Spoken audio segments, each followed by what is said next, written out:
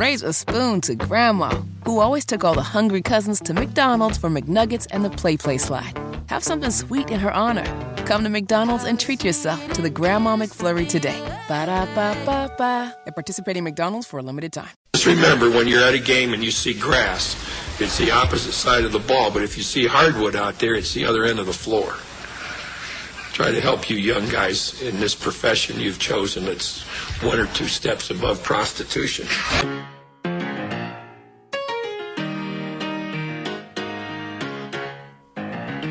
Bob Knight, gone at the age of 83. Tony Katz, good to be with you. JMV joins us right now. He is the voice of sports in Indiana, 93.5, 107.5 The Fan in Indianapolis. And I want to dig in on methodology and impact, but let's start with the big overview, JMV. Your initial thoughts on the passing of Bob Knight. It's incredibly sad and profound for a lot of people out there, too. It's multi-generational, but certainly those, for example, Tony, of Generation X like I am, those 45 and older, absolutely can vividly remember the impact that Bob Knight had. In fact, I go back to 1975. I'm 5 years old, and my first recollection of basketball and in enjoying something so incredibly deeply at the age of 5 was IU basketball, and it started with Coach Bob Knight. He brought so much to so many, and it was always interesting. It was like, we know basketball in this state now, some people describe it as a religion. He was certainly a part of that. It was, a weekly occurrence. You watched the Bob Knight Show back on Channel 4. You set your clock for it at noon on Sunday. He is as big a part of the Indiana fabric as anybody has ever been around here. So significance probably doesn't even accurately describe the passing of Bob Knight at the age of 83. What was it about his teams that was significant? Was it about their play? Was it about his style? Was it about what some people might call the excesses? I don't think the way Hoosiers describe it. Which part really connected the most? He won his way, and his way was working hard. His way was working together. He didn't always – you look at his history, there are not a lot of NBA All-Stars, Tony, on rosters in the years. Obviously Isaiah Thomas in 81, and he had NBA players in 76. The 76 team was the last team to go unbeaten in a season. The 87 team led by Steve Alford, far from a lot of career NBAers on that team. Again, he wanted his way, and his coaching philosophy was, you're just simply going to work harder and work together better than anybody else. And, Tony, I grew up in and around Bloomington, and I know, again, that profound impact that he had. It seemed like every coach I ever had a style that was directly taken from Bob Knight. Now, that could be both good and bad, don't get me wrong, but oftentimes it was really good. We ran motion offense just like IU did. We never played zones because IU never played zones.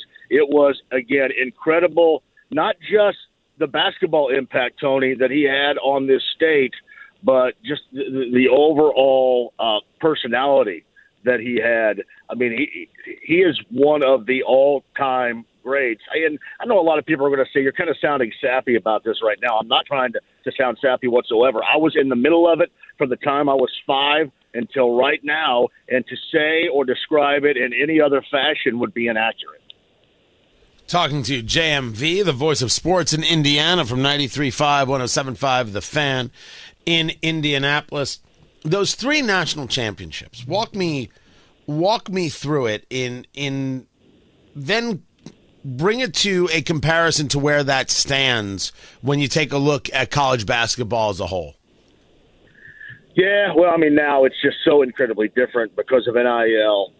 Back then, it was up to you to recruit guys. And, in 1975, for example, he had a team that probably was better than the 76 unbeaten team. And then against Kentucky, Scott May broke his arm, and that kind of ended all that. But 76, they went unbeaten. ended up beating Michigan in the Spectrum in Philadelphia for the national championship, and nobody has gone unbeaten in an NCAA season since that point in time. That certainly has stood the test of time. You think about the 72 Dolphins, Tony, in terms of what they did in the NFL, and they celebrate every time a team loses in a season now. That's how long from 1976 that record has stood for IU. At 81, he had Isaiah Thomas back at the Spectrum in Philadelphia. They went ahead and played that national title game against North Carolina on the night in which there was an assassination attempt by John Hinckley Jr. On President Ronald Reagan. Vivid memories about that night. And in 1987 was a team that struggled early and then got together late and was so fun to watch against Syracuse. Keith Smart with that iconic shot, and Britton Musburger with the call. Smart takes the shot. IU ends up winning that, but with probably the national semifinal, Tony, that stands out against UNLV, and just an absolutely offensively loaded team from top to bottom that Bob Knight decided to run with. He said, I don't think we can slow these guys down. So he ran with them, unlike any other coach thought he could do. And they ended up knocking off UNLV and then meeting Syracuse and beating them on a Monday night in 1987 for a national title. Everything had a different chapter. And the one thing that was always the same was just, again, his profound effect that he had on basketball. Around here, certainly, but throughout. You were allowed to coach hard. He coached you hard. And we're not talking about all the other stuff, that is obviously an underlying characterization of Bob Knight right now. But he coached you hard. Everybody else coached you hard. And it is like a 180 nowadays compared to the way it was back then. And that will always stick to me as being, the days that basketball was a religion and so loved, especially in the state of Indiana. There's never, ever going to be anything like it again. So that brings us to, what happened next when in 2000 he was removed as coach. He then goes to Texas Tech for a short while.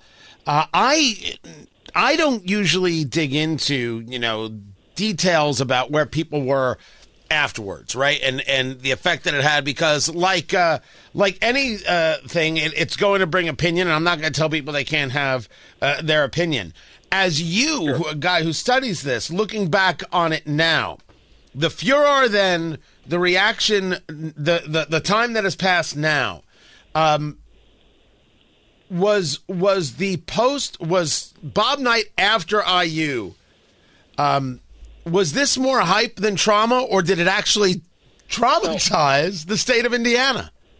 I was there when he was fired in 2000. There was a Colts game against the Raiders, and then we all found out that was going down, and we go over on the campus of IUPUI. I was there when Miles Brand made that announcement, Tony. It was so incredibly surreal.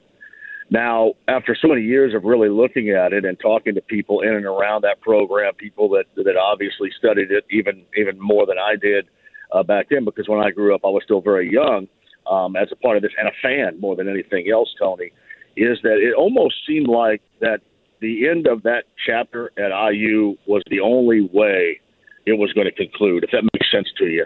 There was so much winning, and again, the religion and, the myopic viewpoint of fans. And believe me, back then I was one of them, Tony. I was right there. And the things that transpired, especially as we got into the 90s and the later portions of the 90s, and we saw an evolution of players. We saw an evolution of attitudes that just simply weren't the same as they were in the 70s and the 1980s. It was always kind of felt that the only way this thing was going to end was the fashion in which it did in 2000, which I think even magnifies his return to the Court of Assembly Hall back in 2020, I believe February of 2020, when he came out there on the floor, because a lot of people thought that he was never going to be able to do that, and certainly not going to be able to do that before he passed away. And those were one of those moments. That's one of those moments I look back on vividly, thinking I never thought it was going to happen, and it did. And on a day like today, when he passes away at 83, you're glad that it did happen. because that was probably more for the fan base, Tony, than it was anybody else. That closure with him stepping on the floor with his former teammates back in 2020. But it certainly was a closure and something I think is more impactful right now on this day than it even was at that moment back in 2020. With his former players, I absolutely agree. JMV 93.5, 107.5, The Fan, the voice of sports in Indiana. I appreciate you taking the time to be with us. Bob Knight, gone at the age of 83. Raise a spoon to Grandma, who always took all the hungry cousins to McDonald's for McNuggets and the Play Slide. Have something sweet in her honor. Come to McDonald's and treat yourself to the Grandma McFlurry today. Ba-da-ba-ba-ba. At participating McDonald's for a limited time.